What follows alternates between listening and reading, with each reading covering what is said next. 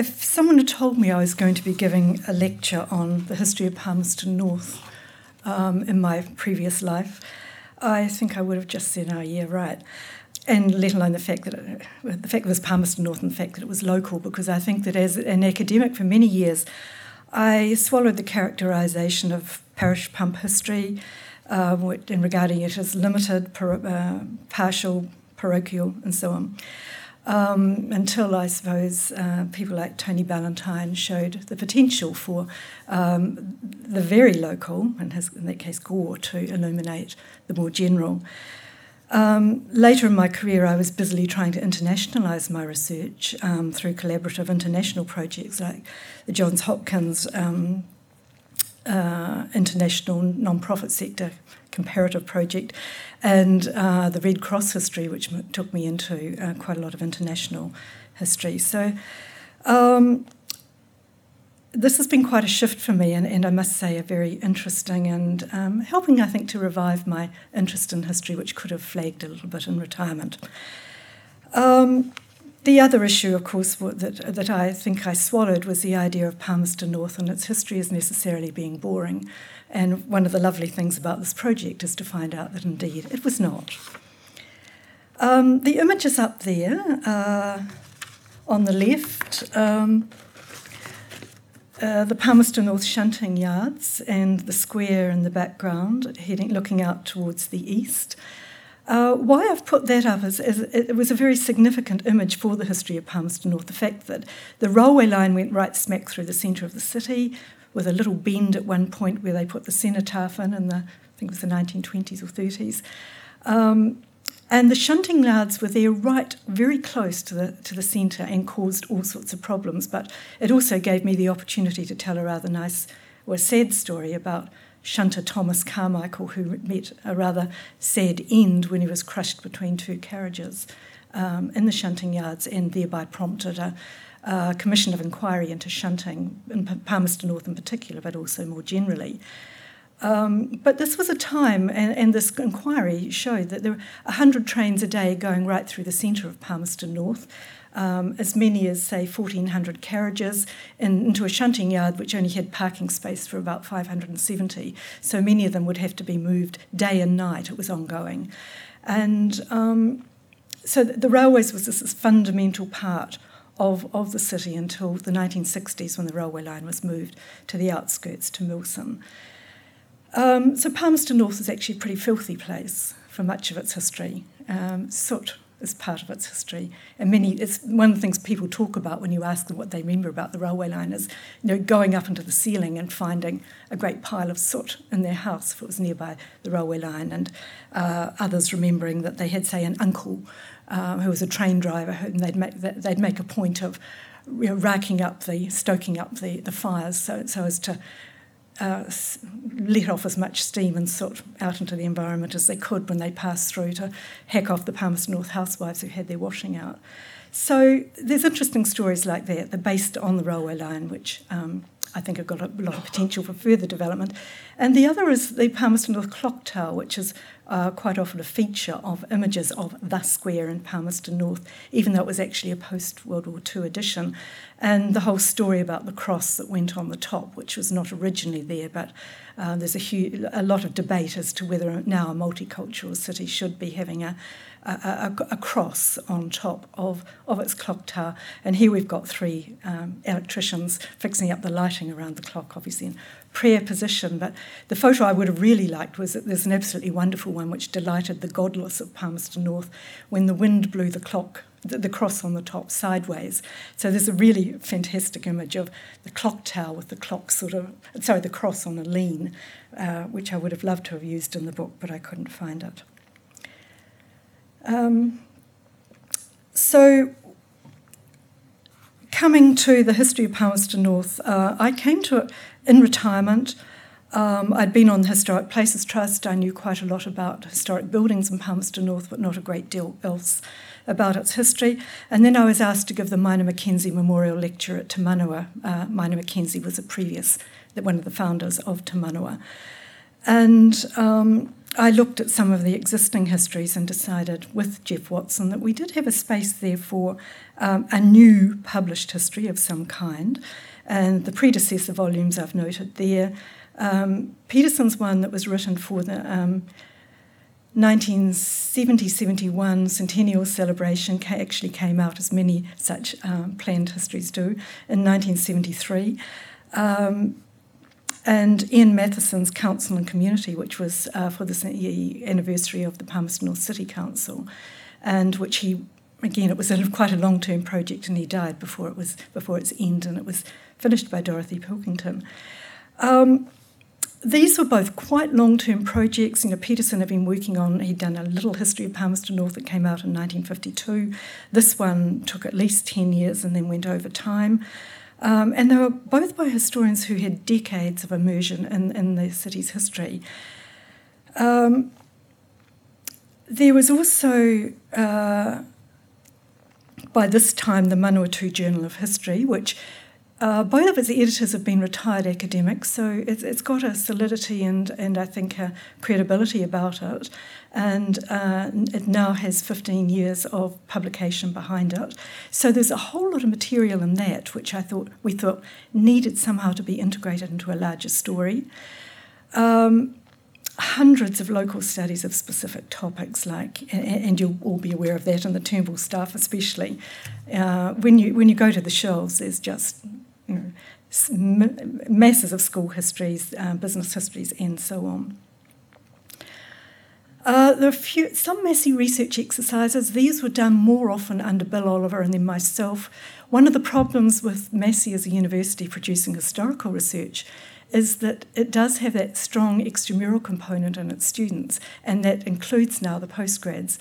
So you don't have a nice little cohort on site that you can do, as Bill and I did, to set to work on local history topics. But nonetheless, there's a nice range of certain things, from movie going in Palmerston North, the cooperative movement, some on politics, radio broadcasting, the river, some of the social services. So they are there, even if they're not perhaps as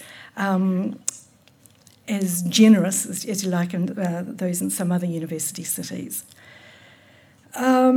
But there is a dearth of information about the post-World War II period, and I think that's true. The pioneering period seems to attract research far more than the recent past, which of course is more difficult to deal with. And what we decided was it was perhaps time now to join the dots, to create a sort of synthesis of what was there and supplement that when necessary with new research. And so that was what we were aiming to do. And of course it was timely because around about 2016, Ben Schrader's book, The Big Smoke, came out, which was a lovely book and provided us with a challenge, I think, to go beyond the four main centres and to work more on the history of a provincial centre and a city that was part of what Ben calls the second wave of settlements after the sort of 1840s, 1850s. So our approach, we wanted to complete 3 to 4 years, and I must say one of the things that the history group and the ministry have done for historians like myself, and I think more generally, and the whole notion of professional public history, is that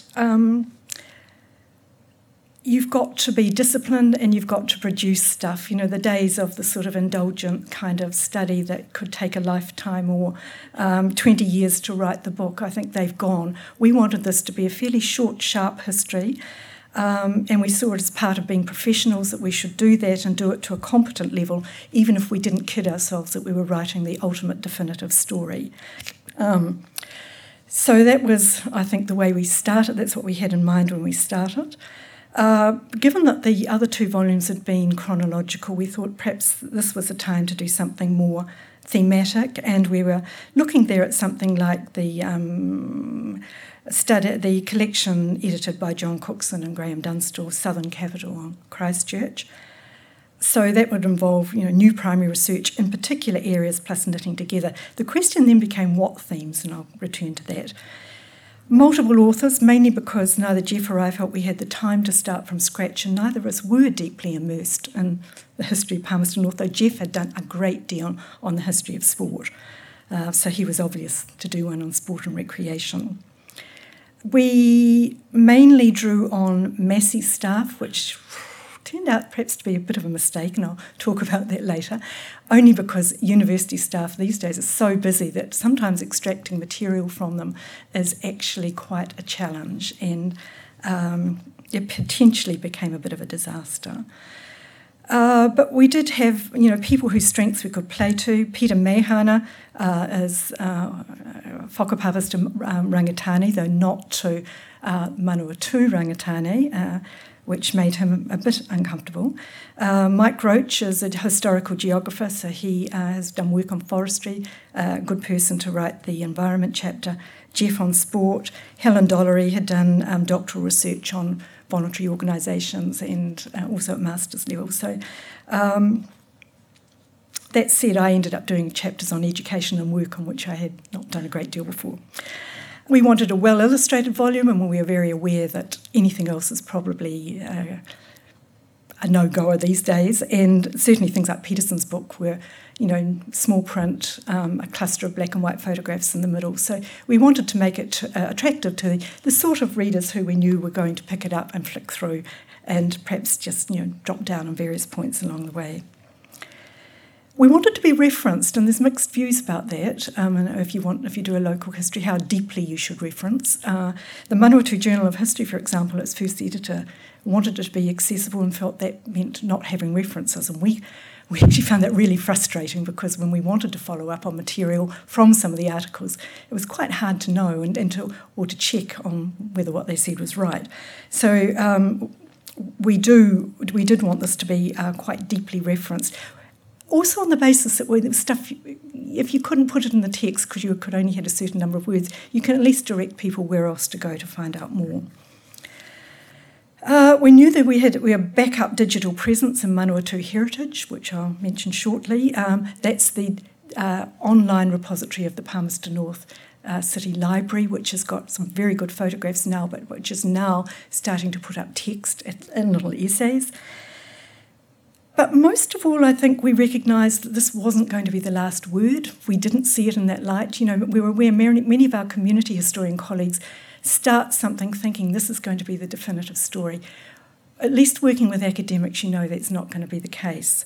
And we would do our best, but we could keep on doing research subsequently and hopefully draw other people in to fill in the gaps. And also we knew, although we were doing a fairly conventional thing, writing a book, that this isn't the only way of telling the story of place. So some of these other contexts, the Manawatu Journal of History, as I said, now going for 15 years. On the right is just a newspaper cutting from something that appears in the Manawatu Standard every Saturday, a column by Tina White called Memory Lane, where she often draws on things that she picks up, little stories from papers past, and people absolutely love that. And so this has been a lovely place for storytelling. She doesn't always get it right, but she does do research, and I've tried to persuade her to actually put them into a little collection. Will be quite a big collection now because she's been doing this for a number of years. But it's something that's there, it's every week. People look forward to it, and it's that kind of small story that people can take in and enjoy. The Heritage Trust calendar, which I chair, every year puts out a series of photographs, mostly taken from Manawatu Heritage based on a particular theme, and we have quite a lot of fun trying to do short, sharp captions for them. And one of the things I'd also, I think, like to acknowledge from the ministry and the historians there is this, and Jock got us all thinking about this in the 1990s, was it, Jock, about caption writing. I think many of us academic historians didn't actually educate our students very well in how you write captions and in thinking about how you integrate them or supplement the text. So caption writing. On the right, a photograph of one of the Rangatani panels or telling Rangatani history, which have recently gone up along the Manawatu River. And the tangata whenua history of Palmerston North and its surrounds is now much more being foregrounded within the city and by the Rangatani themselves, in this case the Manawatu River Accord. And Manawatu Heritage, this was the page that was up just a couple of days ago, photographs and increasingly text. And we recognise too that there's other ways of telling the story of the city. In this case, there's a group called Toi Warbrick. Warren Warbrick he can play a lot of Māori instruments, and they gave a performance at the Edinburgh Festival, which was quite an interesting way of taking Palmerston North history to an overseas context through performance. And he did work at Te Manawa, and he knows a great deal about the Rangitane history of the area, and has been quite prominent, I think, in foregrounding this notion of a bicultural beginning to the city. And that's why you've got photos of the first two Pākehā mayors of the city. So the themes are there that we decided upon, and as I say, there could have been others. Tangata Whenua, which Peter Meihana developed, and because he felt uncomfortable as someone who whakapapaed to another branch of Rangitane, he brought Hone Morris on board and, of course, consulted with people like Wiramu Te Aweawe about what was written. One of the interesting issues there is about whether he was writing about Rangitane or actually about the Māori presence in the city. And we were clear we wanted the latter, and we didn't just want it in that chapter, because only about 5% of the Māori population of Palmerston North actually whakapapas to Rangitane. And there was quite a significant influx that came in sort of post-1960, really, from other tribal groupings. And we felt that they had to also be part of the story. Mike Roach looked at environment, and particularly both the natural environment but also the way the environment's been reshaped, or as he put, the vegetative decloaking and recloaking over time, but also looking at things like lagoons, streams, the Manawatu River. But the human features, the gravel pits which pockmarked the city, and as I said in the piece for fanzine, places in which children played, children died, children drowned, a real problem for city planners, and are now places where various city groups now are replanting, groups like the Pit Part people trying to make them attractive as places to go to. Russell Poole, who's actually a scholar of Old English and a medieval historian, has reshaped himself as a local historian and is now editor of the Manawatu Journal of History, where we've now started to put in references again. So he looked at the city's expansion. Jeff Watson, political city. I did one on educating the city, picking up the idea of, there was this dreadful slogan once called Knowledge City that was around in the 1990s, which those of us who worked at the university always found a bit embarrassing, actually. But it was going to be, just to show you how we had to reshape these as we went, it was going to be on education and innovation. I didn't have enough space to look at the innovation, science, technology, and so on. But I realised actually there were 3 volumes that had been done of collections of essays on the impact of science and important scientific developments that are called Plains Science, that has a lot of that information that we could refer people to. I took over the City at Work chapter when Kerry Taylor, who's hugely into admin now, found he couldn't complete it, and that was a whole new area for me. I'm not quite sure that he'll approve of what I did on the freezing works, but I was going to drill down at 3 periods in time. I only had space to do 2, and then supplement that with 3 case studies of workplaces over time. The question there is, when you're looking at work, one of our local community historian readers said, "Oh, well, you haven't mentioned the important names. You've mentioned this person, and freezing worker, and where are the businessmen?" And well, actually, it's a history of work. It's not a history of business. And so I felt okay about that when I thought about it.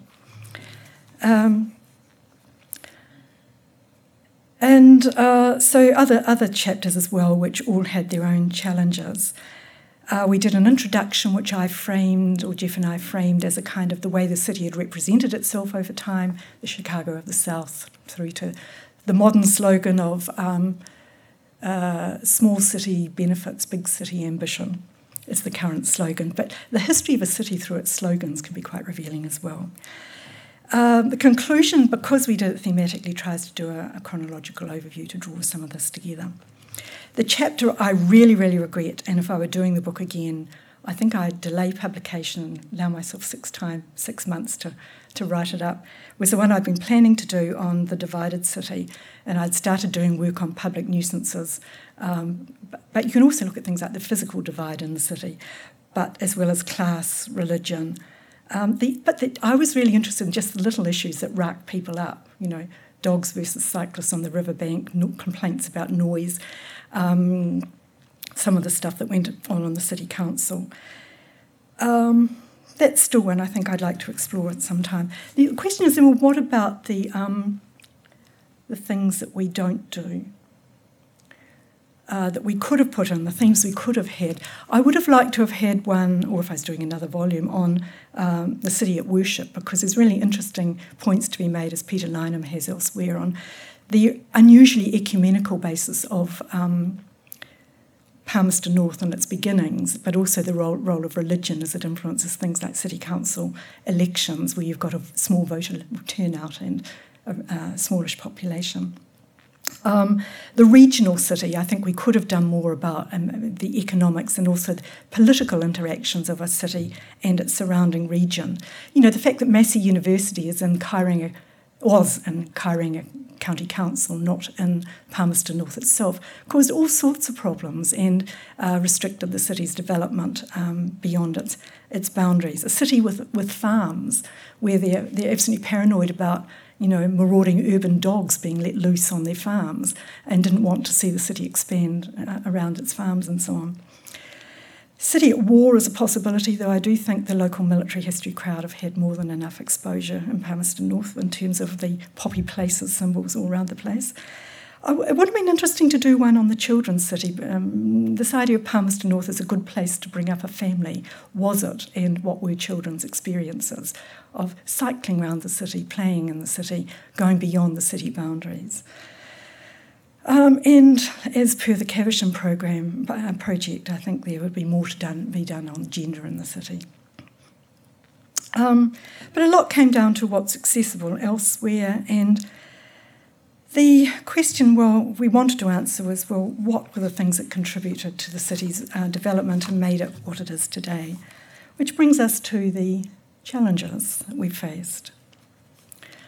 Many of us were relatively new to Palmerston North history, but that was also, I think, a plus, that we were able to bring fresh eyes. We were often had more experience on writing on topics from a national level and looking down. I'd used the Palmerston North hospital records very extensively when I did my PhD research. I went back to them again with some difficulty because privacy things have come about since then, and to look at the Palmerston North Hospital as a workplace from quite a different perspective. Being academics, we also had to raise a question. We had to, I think, draw ourselves back from digging too deeply into the historiography, realising, and this is where the question of audience comes in, that probably the locals weren't going to be too interested in our fascination with the historiography behind some of the topics. So sometimes we just referred to that in a footnote. Team project with the usual challenges, and every time I do an edited collection, I vow that last time, please.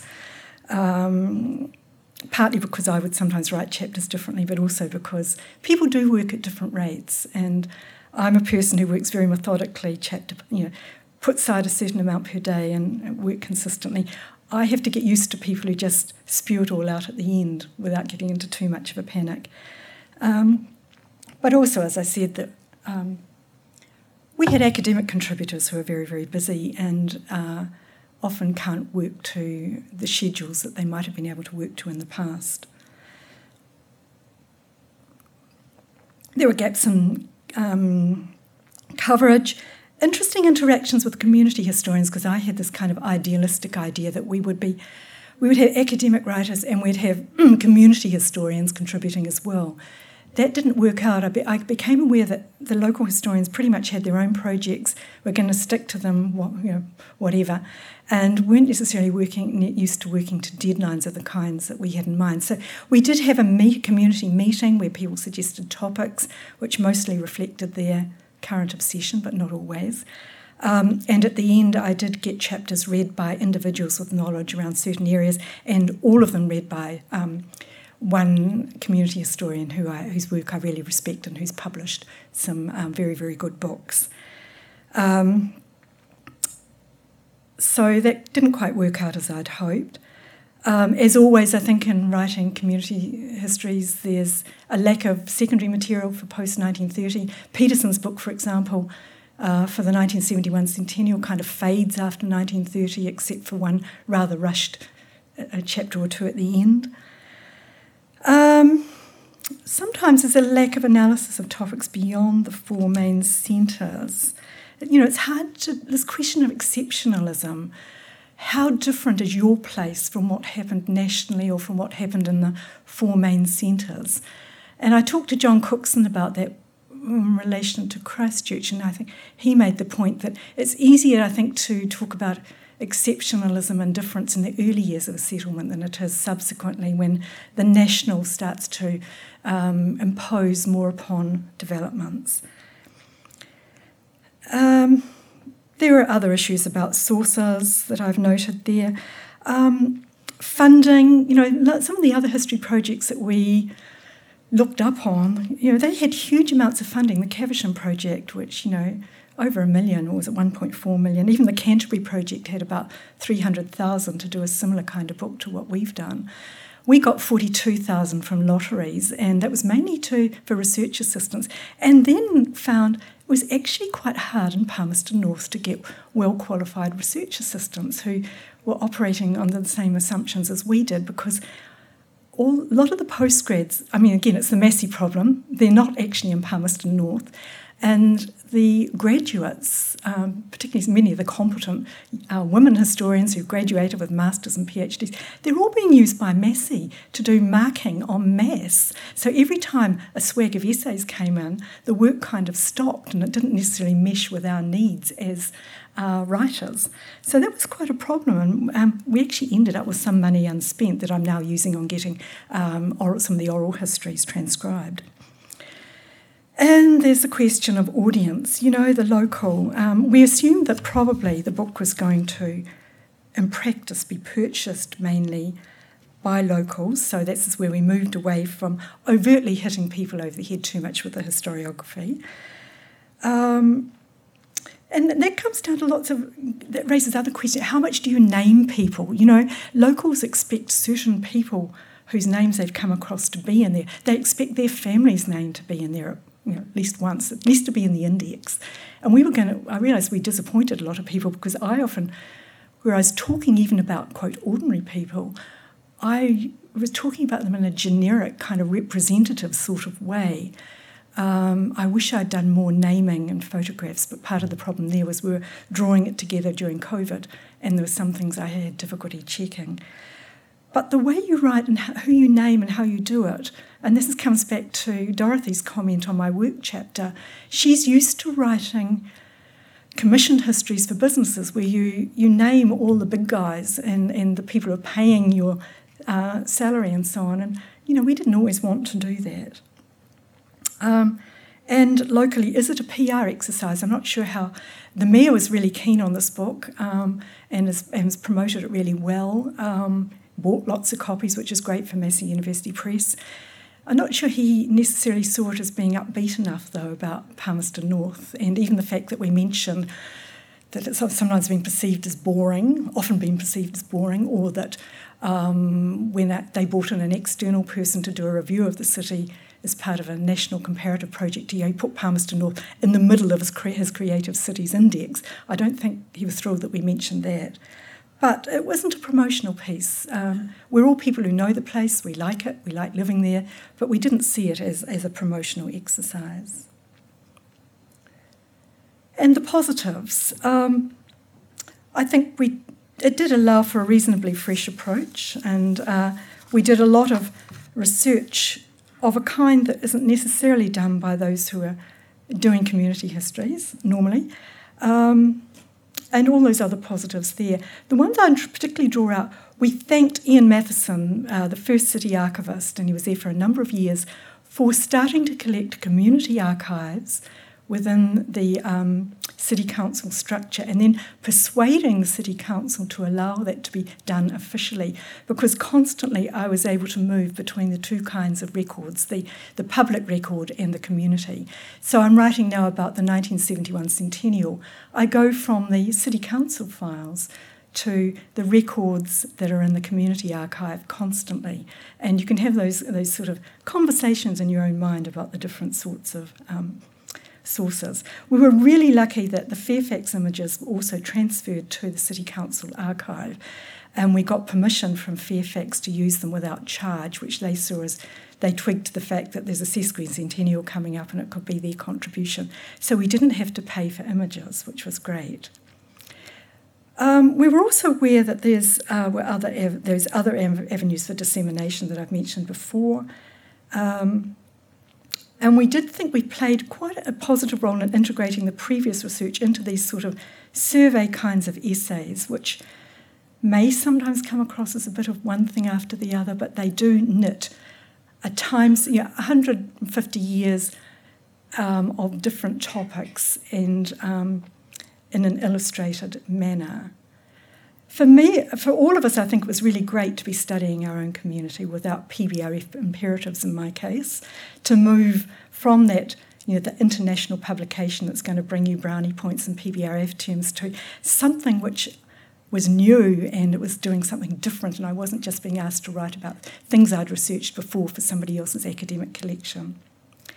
There's potential there too for schools history, and it'd be interesting to see how the syllabus finally plays out. But I suspect we may have a resource here that's more useful, or it's certainly not going to be of any use to school kids, I don't think, but it may be for teachers. On the whole, we had to constantly, though, I think, manage expectations and emphasise this is an ongoing story. We're not claiming this as the expert sort of our only source that people should go to.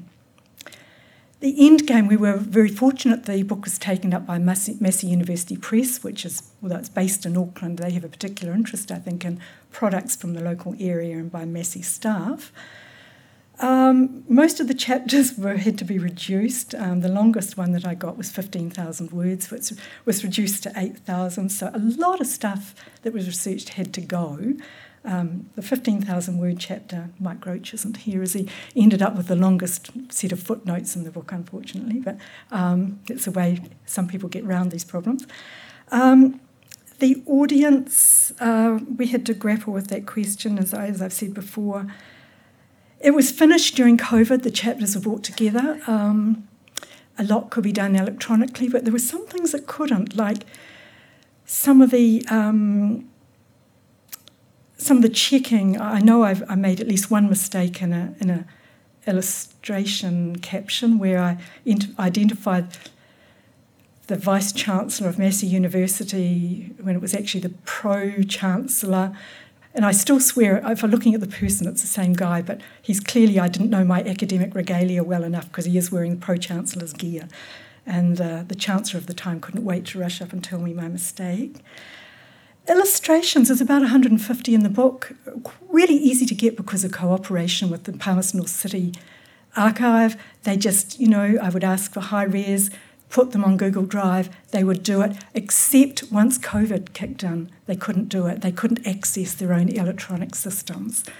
So when, for example, Massey Press has what I regard as a slightly irritating tendency to design books with these opening images that run off over 1.5 pages quite often, but it means you need a particular resolution. So we had some fantastic images chosen, but when it came to the production stage, they couldn't be used in that way, or they had to go elsewhere in the chapter. And so we often couldn't use our preferred image as the opening image, which was a bit of a pity. But it's just one of the ways that COVID emphasises things like that. Choosing illustrations, you can make quite a political statement around the images you choose. I'm vegetarian, so the bit on the Longbourn freezing works, or on the first freezing works, I didn't realise how confronting some people found this image, for example, which was deliberately chosen, I will admit, to show the unsavoury, the reality, if you like, of of a town who's got an industry based on animals being killed.